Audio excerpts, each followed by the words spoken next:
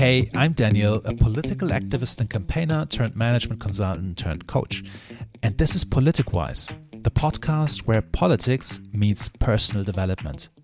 Let's face it, it's easy to criticize those in politics, but being in politics is not an easy ride. And yet for many who make the leap, it's worth it. They can make a real difference. So how can we have both? How can we make a difference while at the same time showing up as the best version of ourselves?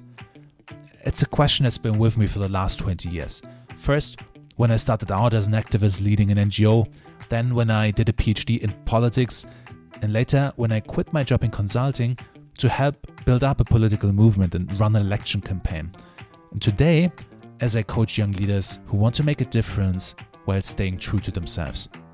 I know the answers are out there, so join me on this podcast. We'll hear from political leaders, from psychologists, neuroscientists, philosophers about their findings and experiences. And together, we learn about the ideas, mindsets, and tools of wise people in politics and beyond. Let's go. Hello and welcome. My guest today on this podcast is Inês Bravo Figueiredo. Inês is the lead candidate for the snap elections happening in Portugal, the national elections happening in Portugal in March this year, for the party Volt Europa. Inês has a background in business intelligence and data analytics. She's founded a company in this area called Zarni Analytics.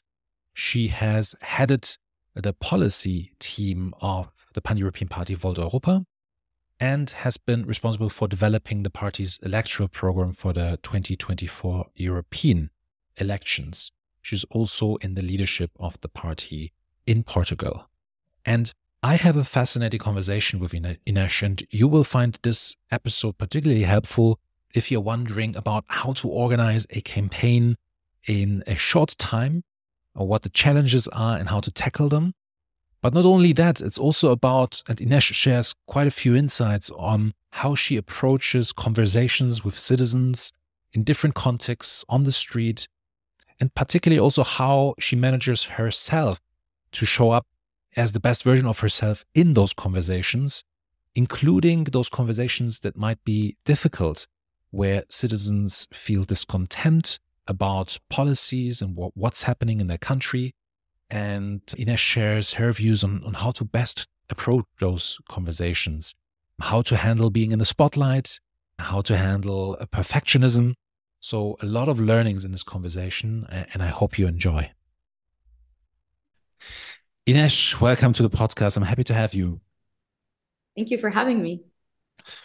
Inês, so you are the lead candidate for the national elections in Portugal for Volt, the pan-European party. And the elections are coming up in 8 to 9 weeks. So it's very near in the future. How do you feel about that? What is that like running a campaign? And it's the date is so close. Well, they scheduled the elections for 3 months after the government fell. And so we never really had a lot of time. It was always a rush, but it's been a crazy adventure. It's so many things. A campaign, the most precious resource in a campaign is time. It's always time. And we don't have a lot of it.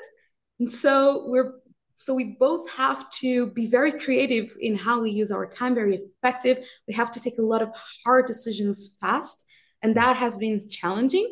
At the same time, it's an amazing experience because we never really had the opportunity as Volt to be in a pressure environment like this, and it's forcing us to grow quite a lot, and it's forcing me to grow quite a lot, and that has been just simply an amazing experience for me. The most interesting thing about the snap elections is that I've been able to see is Portugal is going through an interesting curve, and the themes and the topics that people talk about are changing.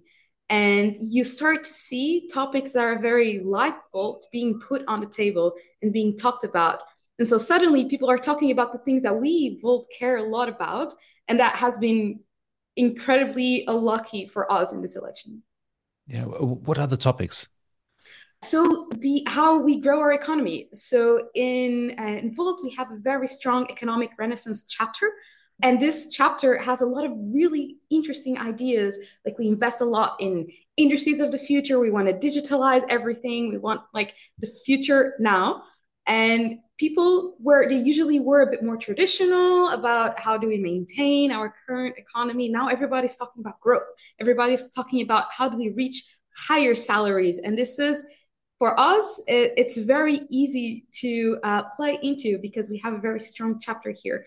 And a second one is how do we do public management right? How do we have good management in the public sector? How do we digitalize, make sure there is no, we are effective, we are efficient as well. There is no waste in the resources. And this is also an area we're very strong in, smart state.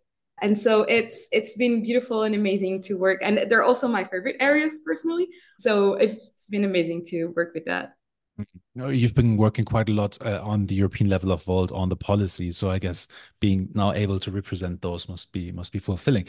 On that, what is it that is fulfilling about the campaign? So you already mentioned it's high pressure. What is it that motivates you, that energizes you about this? Anything that you can pick out of perhaps many things? As you correctly said, I used to be the policy lead for Volt Europa, which means I was always in the depth and the weeds of the policies and the specifics. And that was really cool. I also had the opportunity to do the overall vision for Volt's policy. And these two are something that you as a candidate don't do so much. So actually what's been really fulfilling for me is the fact that I've been talking to people about our ideas and I've been listening to people and people have been sharing their concerns. And I've realized like that connection, the connection that the ideas that we have, that we bring, actually ring true with people and just listening to people. And that has been like, so it has been transformative for me. And it's what keeps me going. It's what gives me energy is this listening to people and being able to offer them the solutions and connecting over these conversations. It really keeps me going. Mm. How can people imagine that like, those conversations? Where do they take place? How do they take place? Everywhere I meet with people from all kinds of walks of life. So it's either sometimes it's people just in the streets when we're flyering and that is giving out flyers and just talking to people about who we are. So we have those conversations where people share their frustrations, but it's also conversations with in events or with major public figures here in Portugal that we meet to exchange ideas. They also share their frustrations, and these conversations also feed and give me the motivation to keep going. And another conversation that I often have is with members of Volt. They often also talk about their own frustrations and what is missing in Portugal. And I realize that I do this for everybody. I do this for the people of Portugal, and I do this for Volters. And that is a very motivating, definitely. Mm.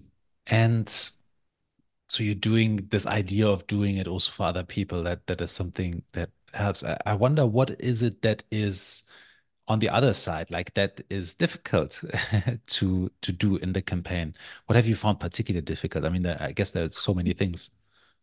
There are a lot of things. I think the most difficult thing I've found is that I hadn't realized before I started actually is that when you're a candidate, people like judge you a lot on what you do and what you say. They're very attentive to all the small things that you say. And it's a big shift from just being a leader inside of a party to becoming a candidate. Suddenly everybody around you, both the voters and the people inside of Bolt, start noticing your every move, start noticing everything that you say, and they make sure to tell you. So what's been the most challenging for me actually is because I'm an extreme perfectionist. I want to be perfect, but I cannot be. I'm only human, right? But the fact that people are now very attentive to what I say and what I do has been the biggest hurdle for me. And it does impact confidence, but I think it's also a growth opportunity because it forces me to learn to let go of these, which is a journey, but I'm getting there. Yeah, for forcing you to let's go also of the perfectionism. How do you do that? Tell me more about that. I can imagine, and if I think of guests in the past, that this is quite a big topic to handle. How do you do that exactly? Anything you found that worked for you in particular? Well, you can never let go completely of it. What I found that works really well for me is actually it's exercise.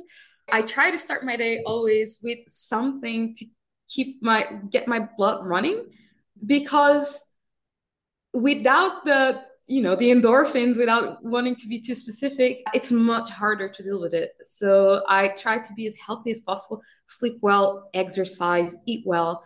This really, really, really helps in being more settled, more calm, and that makes it easier to let go of the perfectionism when I have to, and it helps me be more confident when I need to. This, the endorphins of the exercise and speaking with people, that also helps me a lot with confidence because it helps me see and connect. And this sense of connection, I get out of my own head and I focus on others. And that allows me to not focus so much on the perfectionism and just focus on why I do it. And that just makes me let go of the perfectionism. Mm. Perhaps on that note, one of the catchphrases of the Politicwise is that, is showing up as the best version of yourself. When you hear that, showing up as the best version of yourself, what else, in addition to what you've already shared, is something that you believe in, is something that works, practically speaking? This is a tip that I've been incorporating in both my speeches in public, but also in one-on-one conversations.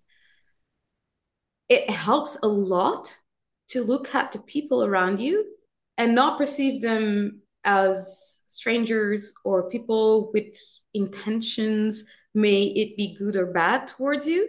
It helps a lot to look at them and think of them as old friends.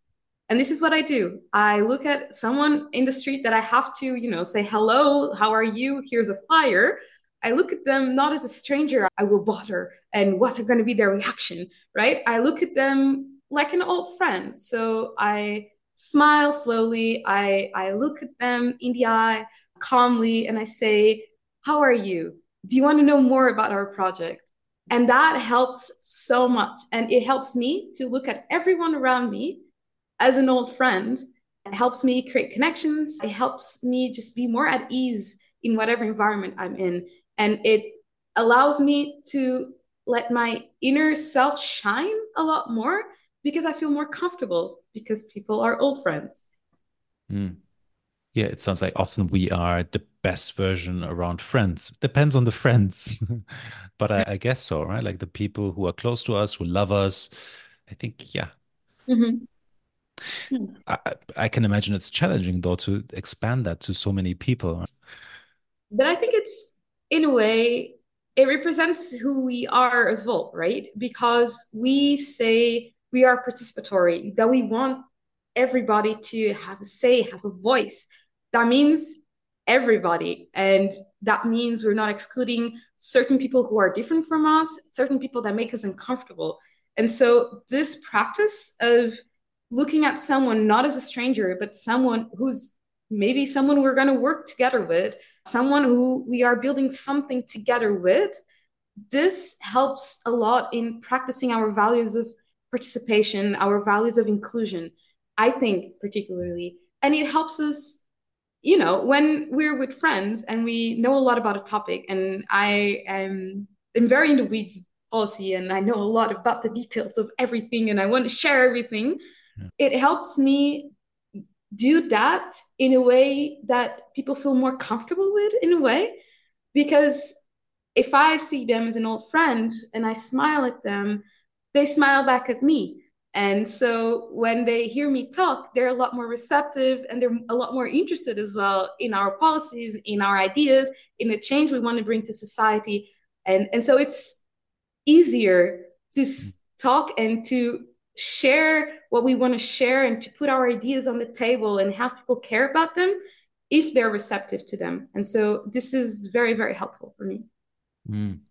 Yeah, and you're mentioning something that is, it's not that you have to think of a list of 10 things in terms of your facial gesture, your gestures, the facial expression, and so on, everything that you need to tick off for you to appear in a certain way. It's you're just, you're thinking internally, how do I want to feel about that person? I want to treat them as a good old friend. And then all of these other things, they come naturally, right? Like the smile and so on, the You don't have to think questions. about your eyes. You don't have to think about your smile, your feet, where your belly button is pointing. You don't have to think about that. It'll come naturally. Yeah. And I think that's really powerful here, especially because there is so much advice that you can get on all of those things. And that I sometimes see being given out, right? How to appear as a candidate or how to communicate powerfully. And this approach is a bit more direct. It's an efficient way to get at it. But it can't work. It doesn't work only on itself. Like it needs a second thing for it to work. And the second thing it needs is confidence. So you look at someone as an old friend, but then you also need to feel centered and confident and prepared. That means you need to know a lot about our ideas. Like you cannot go unprepared. People will spot it. People will see this person speaks very well. I love to meet them, but they have no content. So you need to come prepared as well, and you need to be confident in speaking about the things that we support and in speaking about both ideas and ideals and the society we want to build. Because if you don't, then people will say, okay, amazing people, love to meet Mm. them. I had a blast speaking with them, but I'm not convinced they're capable actually of governing. So I might not give them my vote, you know? Mm. Or they might, but they will simply buy into you as a person, your But charisma. that's not the politics that we want to bring forward, right? That's Uh, not who we are. I mean, this is where the charismatic politician comes in, who only has the charisma and not, Mm-hmm. not the content behind it. Yeah, I think it's an important addition. I can imagine though that when you approach someone, and yes, you have that attitude towards them, times you have tough conversations, like people who are angry, as you said, frustrated, but perhaps not necessarily positive to you or to your party and your ideas. Have you dealt with this already? Have you experienced people who, I don't know, perhaps even aggressive, but at least not friendly? Yeah. Definitely. And a lot of it comes out of frustration. People are very unhappy. There's people who have lives that are so hard. And I'm going to give a specific example that I think it's an example that works across Europe, which is the topic of migration. There is a lot of people very frustrated with their own lives because they see their buying power going down with inflation, their salaries are not rising accordingly, so they see themselves getting poorer and poorer. And then they see the migrants and they see us saying, we need to spend money on them. We need to integrate them. We need to give them houses. And they get really, really frustrated because they think, well, what about me? I'm working really hard and I can't make ends meet. What do you have to offer? And these are the conversations that are the most difficult. What I've found, and I've actually taken a page out of the far right book, but I don't think they need to have a monopoly on this. And what they do is they look at the person who's very frustrated and they say, you know, you are right. Your life is difficult. And I completely understand your frustration. And the things you're pointing out are unfair.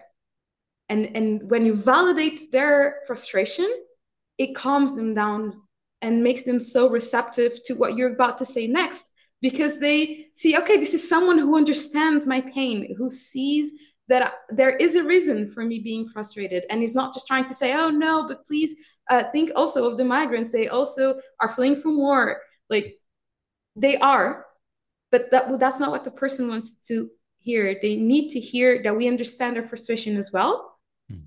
And now that they're receptive, then you can make the bridge and explain that this person, the migrant that you're frustrated, is not the cause of your problems. And so you should not hate these people because they're not the cause of the problems that you're feeling. And so it makes them receptive and it eases these very frustrating conversations. Yeah. And that's that's opposed to, I guess, perhaps listening to them or not really listening to them, but waiting for an opportunity to say and argue why they are wrong, right? Giving all the Exactly. reasons why they're wrong. There is no point if someone is very frustrated and very emotional, trying to tell them you're wrong is going to drive them away from you. Yeah.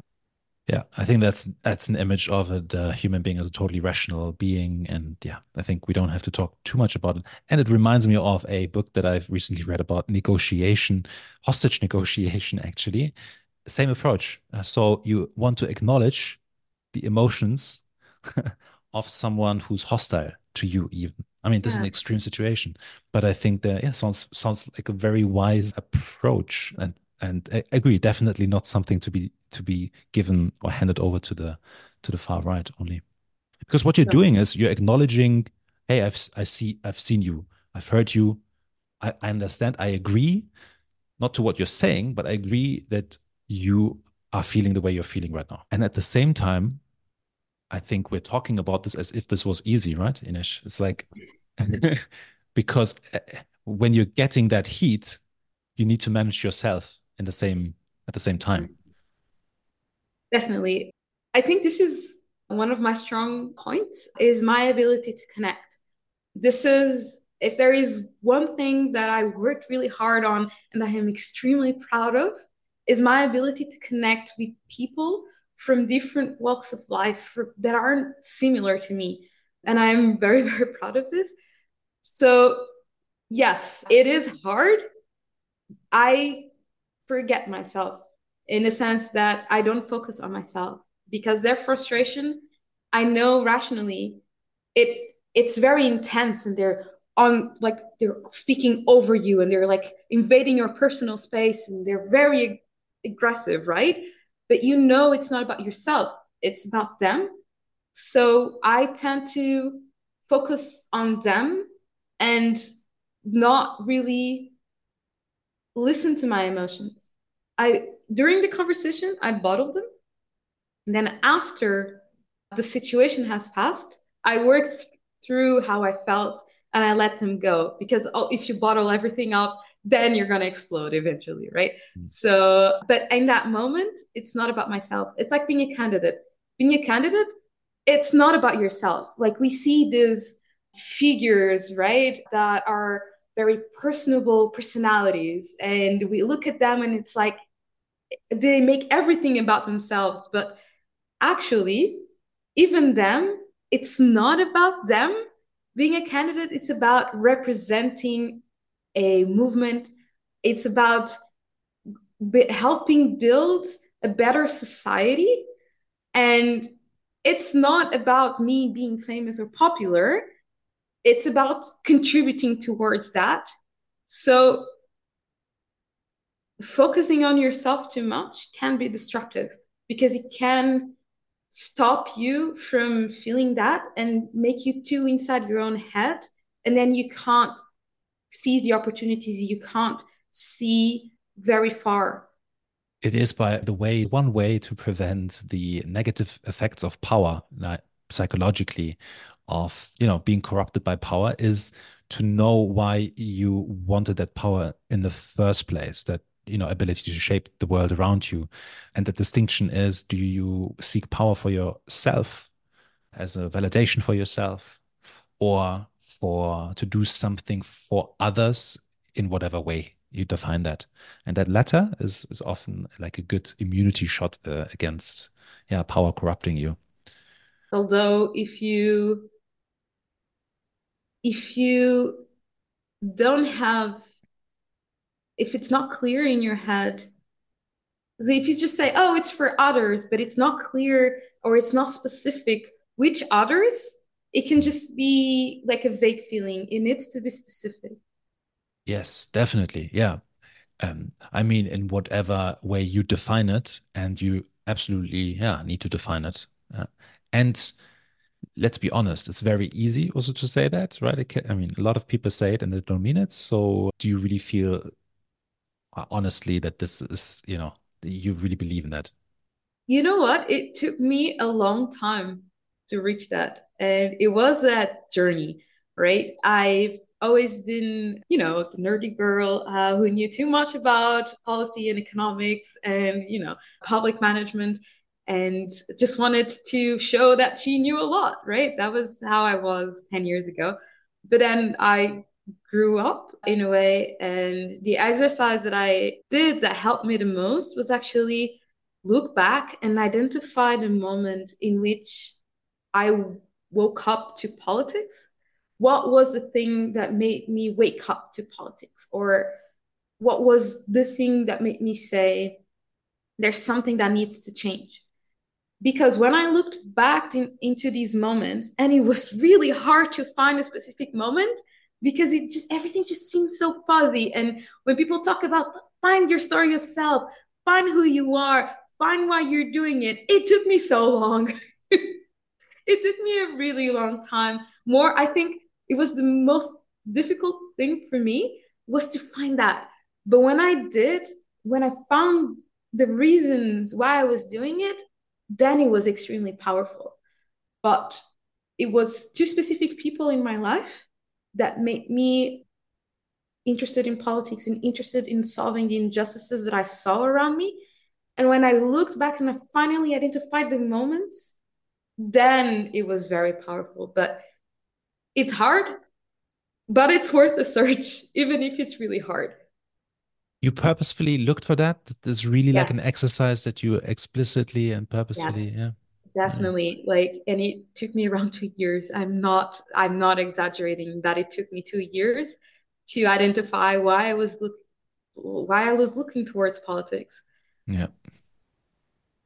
We sometimes do these workshops on the story of self, exactly that, right? Like find your story needs to be specific, that moment exactly as you describe in time where something changed, something happened, and you realized that you needed to do something about something that was important to you, that touched upon your values. And we do that in the workshop. And I think it's always quite ambitious to believe that you can fix something in that 2 hours. Yeah. I always felt in these workshops that I was lacking because everybody was finding these moments, amazing stories of self. And I was like, I can't find it. Where is it? How can I find it? And I was really feeling like, am I actually just here for my own personal power? Like, do I not have, like, I started doubting myself. But then I actually sat down. I sat someone down with me and I said, let's talk. And it wasn't one session, it wasn't 2 sessions, it was a lot of sessions. But eventually we got there. And then I was able to realize, no, I'm not doing this for myself. I'm doing this for these two people and how I see them mirrored in everybody that I speak with. So it takes time. And sometimes people doubt themselves, but it's in there. They just need to look, and they should look to find the shot against the power corrupting you. It is worth it. Yeah. And I think if you're feeling something, if you're feeling strongly, that's a good indication as a piece of data, right? That there's something meaningful there, but you Mm-hmm. have to dig. Thanks for sharing that because I think it's empowering for people to hear, for myself also to hear. Yeah, it takes some time to get there. Yeah. Talking about time, I think time is slipping, is running. Ines, I wonder if you had this chance to put up this billboard in front of every government or parliament seat in the world, and people are walking past it as they go to work for citizens, what is it that you would write on it? I am a true progressive at heart. So I would write, let's be courageous enough to look towards the future and to go after the future that we see for ourselves. Because I think people sometimes get lost in how hard it is to solve the big challenges of our time. And there, we need courage to solve them. How do we build a society where people feel, not alone, companionship, they feel they have a good job and they're cared for, there's good public services, they see they're prosperous and they see a future for themselves and they can fulfill all of their needs, including self-actualization. It needs courage and it needs a look towards the future and it needs ambition. So I would write that. Be courageous and look towards the future. Inês, last question is what clearly comes across for me, probably for the listeners as well, is your energy, your high energy, very positive. Seems like you're very hopeful. And I wonder, what is it that gives you hope in times where the world's quite difficult as it is? We're starting into a new year. For you, what is that thing that gives you hope? It's, I think people focus too much on the the bad things that humans do, and I focus on the good things that humans do. We have, like, we're very weird animal. We are. And I think we're a fascinating animal in a sense that we can devise the most incredible things.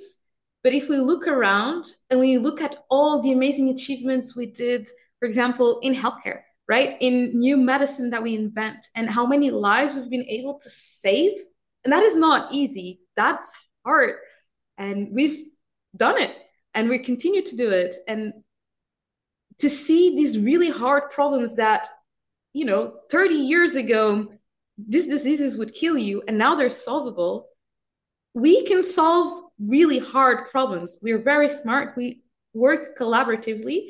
And that, the smartness, the working collaboratively, the facing the problems, not accepting them, but challenging them, going after the solutions that we as humans do so often is what gives me hope, because I know we can solve these problems. We don't have to keep on living in societies where there is unfairness and people are alone or people are poor. We don't have to. We can solve the problems if we set our minds to it.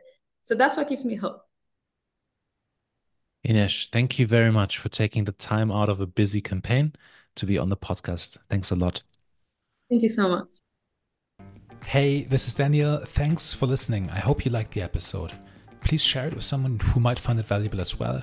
And if you have a topic you'd like me to cover or a guest I should talk to, let me know. You can find out more on my website. Head over to politicwise.org.